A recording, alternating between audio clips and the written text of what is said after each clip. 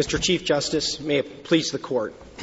After years of review by the State of Michigan and the respondent, the record is very clear. Petitioner's wetland is hydrologically isolated from any navigable water of the United States.